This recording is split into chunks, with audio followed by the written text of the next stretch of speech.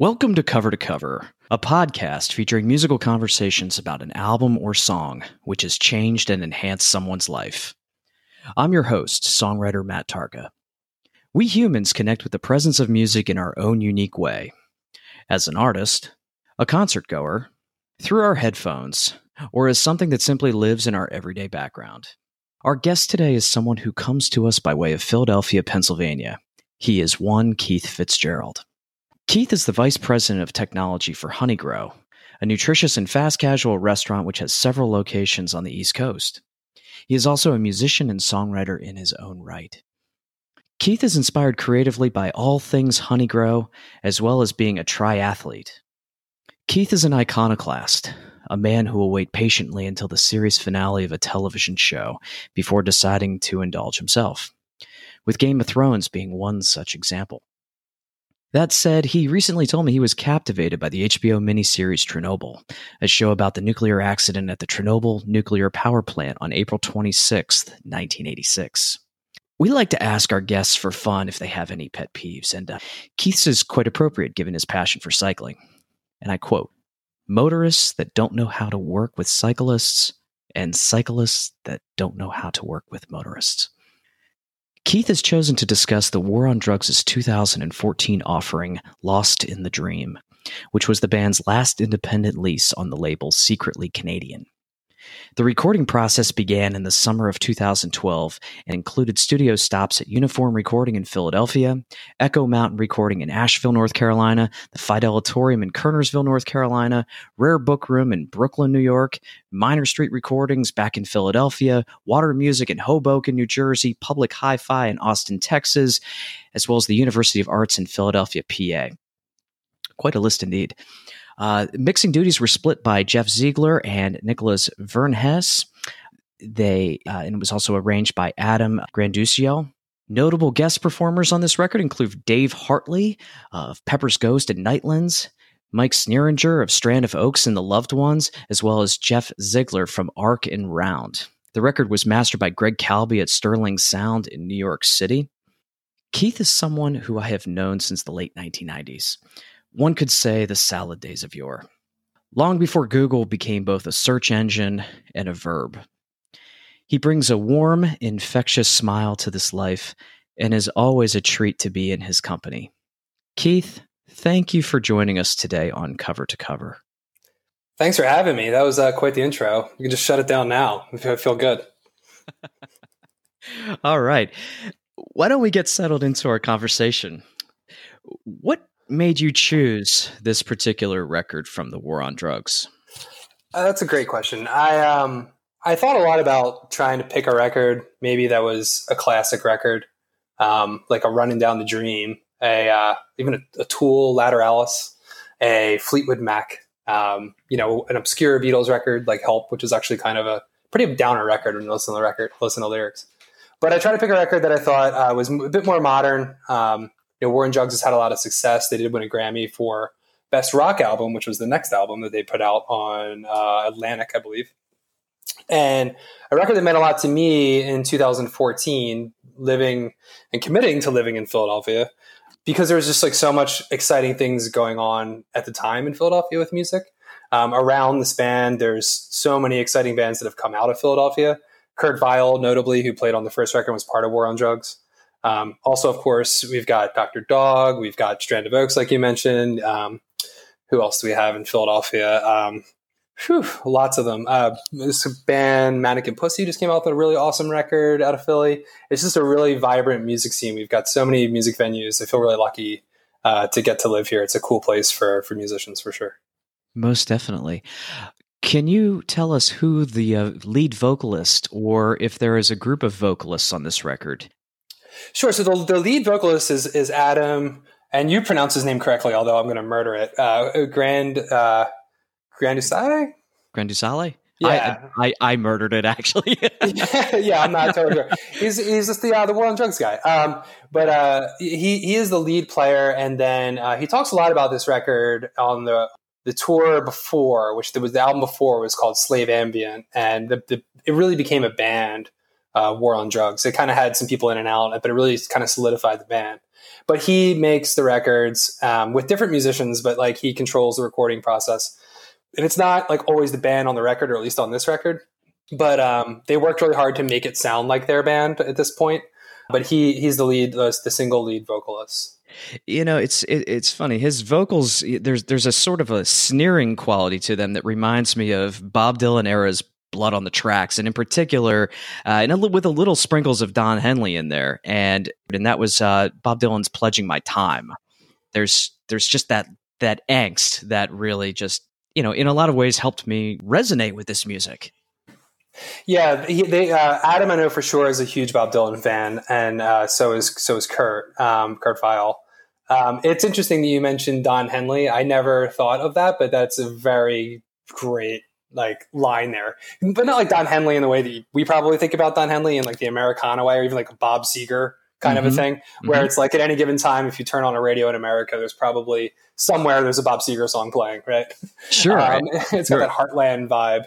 Yeah, it reminds me of a recent trip that I took to the Midwest. I was driving through Indiana, and my companion said, "I wonder if John Cougar Mellencamp happens to be on the radio." And sure enough, we were driving through several small towns in Indiana, flipping through the FM radio dial, and lo and behold, somewhere in the 95, 96 range, they were blasting Cherry Bomb. It's just that there are certain artists, depending on where you are geographically speaking, that that have just become a part of the landscape. Yeah, and John Mellencamp, I got a soft spot in my heart for John Mellencamp because my mom listened to John Mellencamp, so I can't be mad at John Mellencamp. Sure. Let's see. Can you describe for us where you were when you first heard "Lost in the Dream"? Yeah, it's interesting. So Philadelphia, as Philadelphia goes, everybody knows everybody in some weird way. We're definitely, although we have a big influx of people moving to Philadelphia, which has been exciting, but generally most people are from Philly, which maybe if you compare it to like LA or New York, you've got a lot of folks that are moving to those cities all the time. So there's always some kind of connection. So anyway, I was on a work trip with someone that I work with who's the brother of the keyboard player. And he had played for me Red Eyes, which was the lead single on the album, and kind of talked to me about everything that they were going through trying to get this record out. The band was a little worried about Adam at the time because he was kind of stressed out and distant trying to get this thing done. And the sonic landscape's a really good word for a lot of their records. They're pretty deep sonically. It's kind of based in that, like, I probably started on acoustic guitar, but then just kind of blew up from there. But they got the record done, and I was like, oh, this song's great. I really like this record. And it was like super top secret. And then I think a week later, they were on like Letterman or Fallon playing the song or something like that. And I was like, oh my God, I used to see this band on their first record with Kurt Vile at Johnny Brenda's, which is one of my favorite venues in Philly. This really nice kind of bar, restaurant venue that has amazing sound, super great addition to Philadelphia. And I'm just thinking this was a really cool local band, and I was lucky to see them. And now they're a Grammy Award-winning artist. That's amazing. I remember when they came through DC, and a friend of mine was encouraging me to go to this, what looked like just an excellent Sunday night bill at a place called Rock and Roll Hotel. And, boy, did I miss the bus on War on Drugs that night. She just raved at just how wonderful of an act they were. And, perhaps it was part of the same timing, so to speak, that they were playing at Johnny Brenda's. I'm not entirely sure, but yeah, just as a listener now of the War on Drugs, I certainly feel like I missed the bus. Yeah, the first song on this album, which was the second single called Under Pressure. I mean, it clocks in at 8 minutes, and the last 2 minutes are like a straight instrumental outro. And some of their previous albums, or their previous albums up to this one, featured about like 1/3 of the record was purely instrumental. So they were always kind of a landscape band. I love that. I mean, we grew up with jam bands and stuff, and I've seen them all a whole bunch that fit into that genre. I would never call War on Drugs a jam band, but I like bands that really stretch a song and it just keeps going and going and going and feels awesome. And it like kind of goes everywhere and nowhere and back again. And they really do that. So to see them play like a 10-minute piece that just builds and builds and builds into like some kind of crescendo and back down again, it's awesome. To put out a second single at 8 minutes on the radio, it's like, who does that anymore in 2014? But it was super cool, and it's a great Definitely. listen. It's a bold move. Some adjectives that that that I was thinking about when I was listening to this record. It is extremely warm. I absolutely take your point about, just kind of like an ethereal landscape. And, one thing that just for some reason, I just kept feeling like this shimmer off of an ocean breeze. That was sort of the vibe that I was getting, throughout the course of the entire record. Everything was just really, you could tell that they really took their time sequencing the entire record. It's just so solid and consistent. Yeah, it sounds very present, but kind of also distant too. Even the lyrics kind of point to a place that you were, you're going to, but you're not really sure where it is and why you're there or what's going on. And in a way that kind of connects, like, just indirectly, at least with me. I was surprised when I did the research on this record about the recording process, because I don't stalk the recording process, as much with certain bands sometimes. It's how many different studios and different players and different hands that kind of were involved in this thing. And then when you listen to it, it just sounds like it just happened in like a weekend. Yeah. Awesome. Everybody getting together in the same room. And, with all the producers they worked with, it seems to be nothing short of incredible that, there is that consistency and everything just being on the same, everybody being on the same wavelength, through and through. It's just a very impressive record. And then it's funny. So some of the bands that you had mentioned on the intro too, it's just like, these are all figures in Philadelphia music. Pepper's Ghost was a small little band I used to see in Media where I lived. And they played the same venues that, like my college band, if you remember, the people I played with in college would play. And they're like the big band at the little place in Media now. And actually, Robbie, the keyboard player, also played in Pepper's Ghost. And it's so this weird like world of these band members that were just trying to create something and just trying to do it, And then they split, and then they got into other bands, and then eventually that kind of actually ended up building the whole scene here. Was like, people, just everyday people sticking it out, Definitely. It's great to see. So we've touched on, a little bit about where this album fits in the overall canon of the War on Drugs. Is this entire body of work, do you think, vastly different from their previous work, or is it a continuum of a sound that they had built upon from previous efforts? I always liked the band because I always felt like they were trying to make records. I love records. I listen to a record. I like to sit down and enjoy a record. It's a different listening experience. It's not for everybody. I understand. I mean, I listen to singles too. Everybody does. But I really like bands that commit to the concept of a full length album. I felt like they always kind of were doing that. I think this record, what was different was like they were trying to make it. You could hear in here, like, I obviously can't speak for the artist. It's just what I hear. But I feel like I hear someone who is really in the minutia of the record. And if you really listen, it's very deep. There's like these little things that happen, these little sounds, little guitar part. And if you really want to nerd out with a good pair of headphones, you'll just find little bits that are meaningful in the song, but maybe you might skip it if you got the windows down in your car and you're just, driving down the highway. But, and it sounds good there too. But they really committed to making a record, and they wanted this to be a big record. They wanted this to be like a Jimmy Fallon big record, which is actually a great song by another Philadelphia band called Japanese Breakfast, called Jimmy Fallon Big. It's really funny. But yeah, they wanted to make it, and I respect and admire that. I think when I was really young and listened to bands, it was like making it wasn't cool, it's like you're selling out.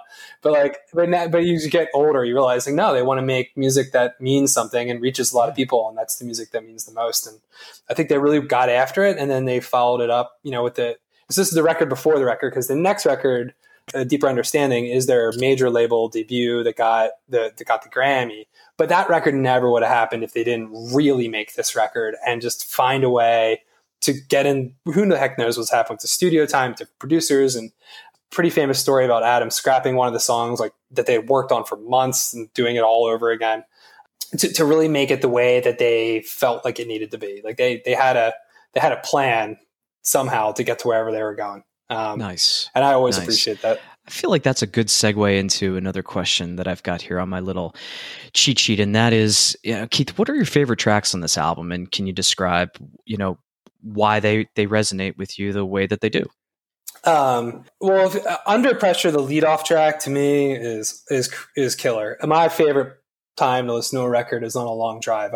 I'm clearly not the first person to think this way, but Under Pressure to me, just the way it comes in is almost like, I got out of my neighborhood, I hit the on-ramp, and now I'm on the turnpike, and I'm driving to some coal mining town in Scranton, and I got 2 hours ahead of me. And I got time to kind of like sink in, and it kind of just kicks it off strong. And it's an 8-minute song. I mean, it goes and goes and goes. I'm sorry, 9 minutes. It goes for a real long time, but it never, like I said, it just kind of, it keeps you there. It keeps you with it. And it's weird. They're kind of like this band that was almost inspired by Kraftwerk as much as they were inspired by the Heartbreakers, which I can appreciate because I love both those bands. So I love that record. I love that song. I love An Ocean in Between the Waves. That was the song that Adam apparently had tried with different musicians, the band, different members of the band, all this stuff as himself. And they had a version that they felt that they were good with. And then 2 weeks before the record was supposed to be like done, he was like, we're doing it all over. And the band was like, I can't deal with this anymore. I've had it. Like you go do your thing.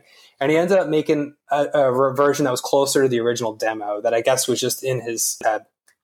And it's a great song. I don't know what the other versions sounded like, but I think what's interesting with that a song in particular, again, the idea of making a record is that, Under Pressure, Red Eyes, for sure. I mean, like Lost in a Dream and In Reverse at the tail end of the record are hit songs. Like they've closed shows with In Reverse, I believe. But, An Ocean in Between the Waves, it's like not like, it wasn't like a single thing, but he had that level of dedication to be like, no. This, for this song, like, the second to last song before you flip the record over, right?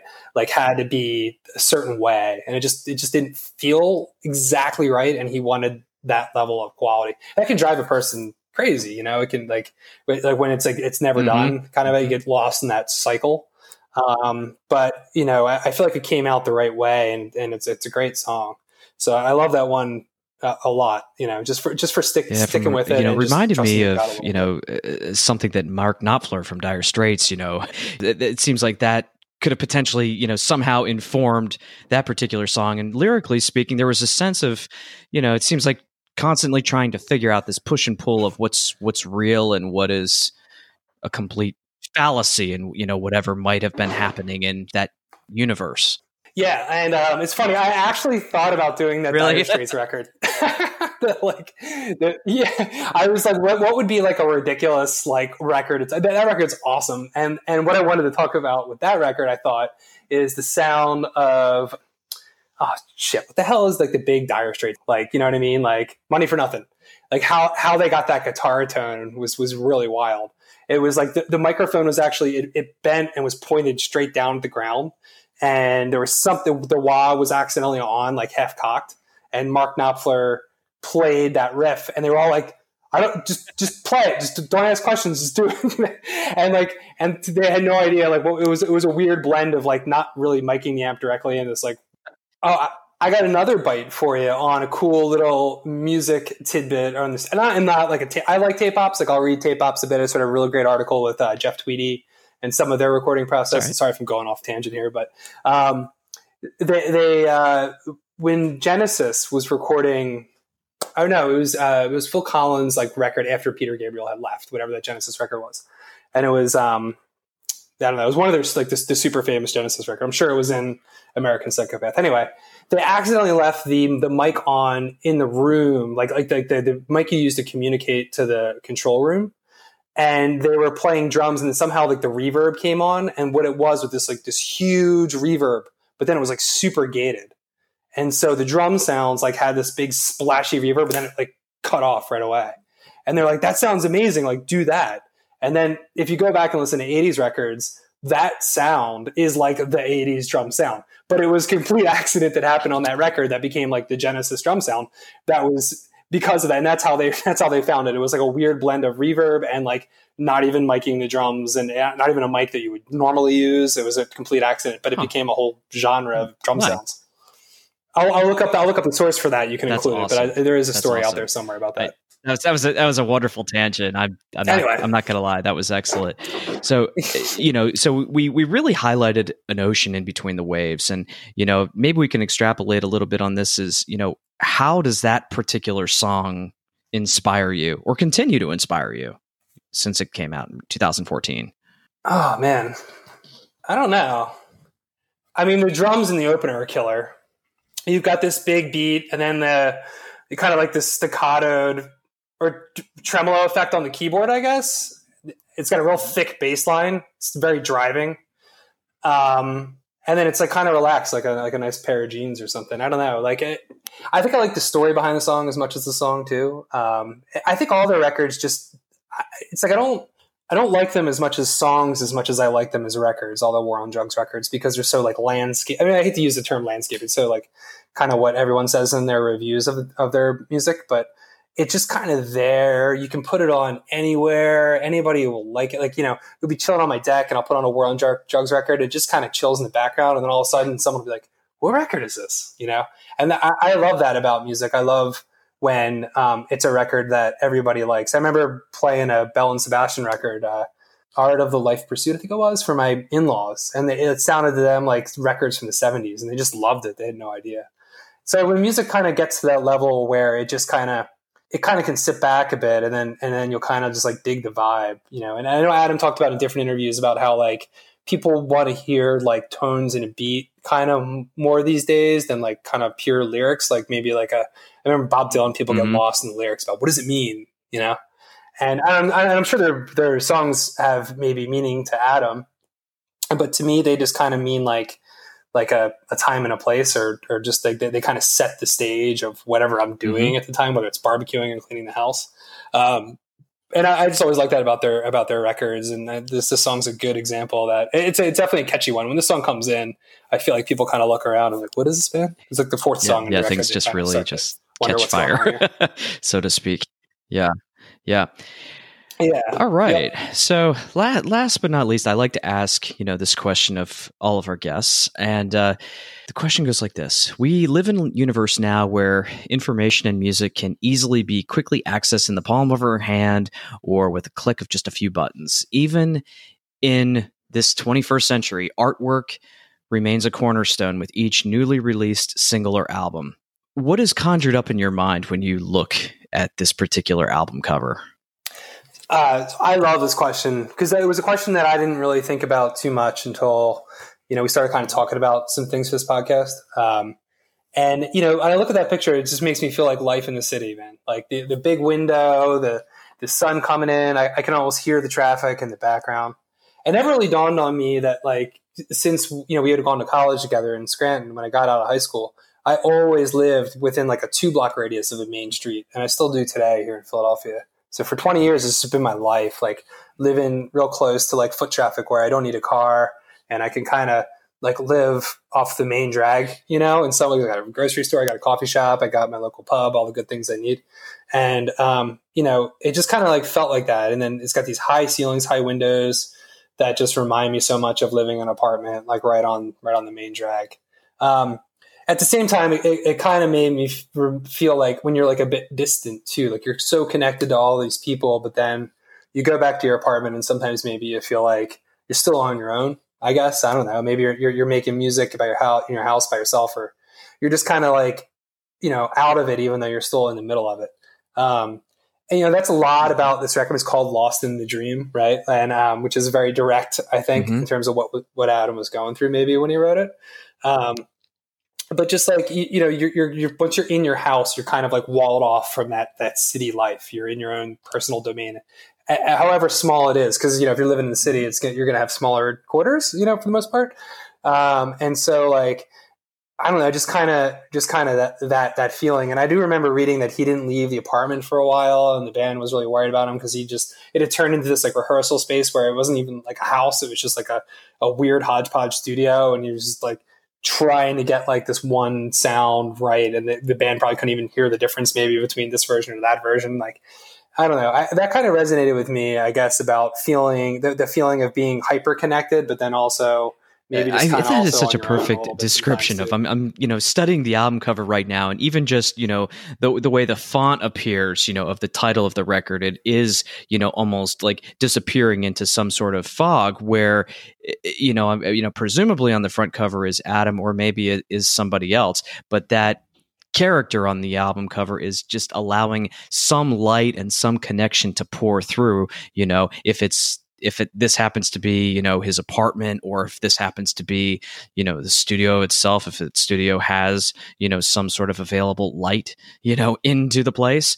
But I find that just to be a very interesting sort of contradiction in some ways. It sounds like there's this pervasive theme of trying to get out of some sort of emotional wreckage, but still wanting to feel that interconnectedness. Yeah, and the sun's shining through on the curtains on the album cover, so it's like, hey, it's a nice day out. Don't you want to go outside? Keith, it has been such a pleasure to chat with you today and catch up and talk about the war on drugs. Thank you so very much for coming on the program and sharing this music that resonates with you in such a deeply profound way. Thanks so much for having me. I'm super flattered to be invited. All right, thanks so much to Keith Fitzgerald for being on with us today. For all of you listeners out there, thank you, and please remember to hit that subscribe button on that device in which you listen to your favorite podcasts, whether it's Apple, Google Play, Stitcher, Podchaser, Spotify, or TuneIn. Take a moment to tell a friend or family about our show, and feel free to drop us a line at hello@covertocoverconversations.com. Intro and outro music of our podcast is produced by Jarrett Nicolay at Mixtape Studios in Northern Virginia. We hope you discovered some new music, perhaps rekindled your love for an old forgotten song, and shared a good moment with us as we continue to sonically explore a world from cover to cover.